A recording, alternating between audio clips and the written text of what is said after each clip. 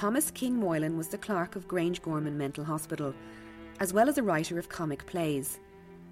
In this extract from his diary, he gives a sense of the rumours and anxiety that gripped Dublin during Easter week 1916.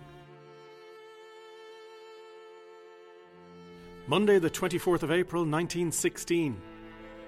Being a bank holiday, Jay and I were constructing a workbench in the kitchen. We heard nothing unusual, no sounds of shooting. We had proposed to go see George Cogan at Mount Street, but when my mother came in, she begged us not to go. She had just been at Cathal Brua's house, or had met Mrs. Brua, and had been told of the rising, that the Bank of Ireland, the Castle, Guinness's, the South Dublin Union, the Forecourt, and the GPO had been seized, and battle was going on in the city. Jay and I went out about 3 o'clock to go to George Cogan, who lived at 46 Lower Mount Street. George had not heard a word of the commotion until we arrived. He said he had seen large bodies of volunteers going towards the gasworks, which are close by the barracks, this morning. He also said he had been told by a Dominican that the Germans were landing great quantities of arms and ammunition round Kerry by means of submarines.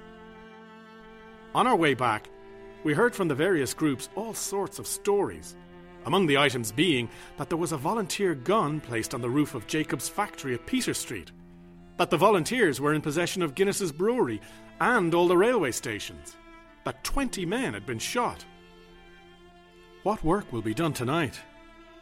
What sort of city will we have in the morning? What will be the end of all of this?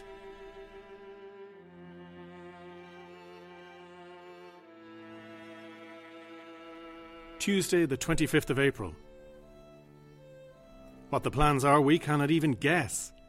The soldiers are still said to be confined to barracks, and the insurgents are said to be digging trenches in St. Stephen's Green.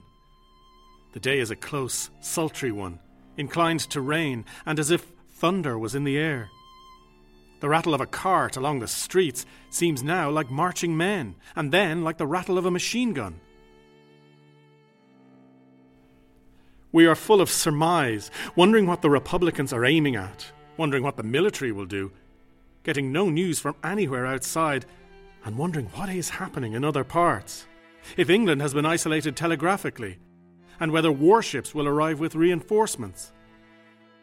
If this has been planned in conjunction with a raid on England by the Germans, and in fact, any sane or insane possibility is trotted out, inspected, discussed, and relegated to the region where go those things that time alone can tell.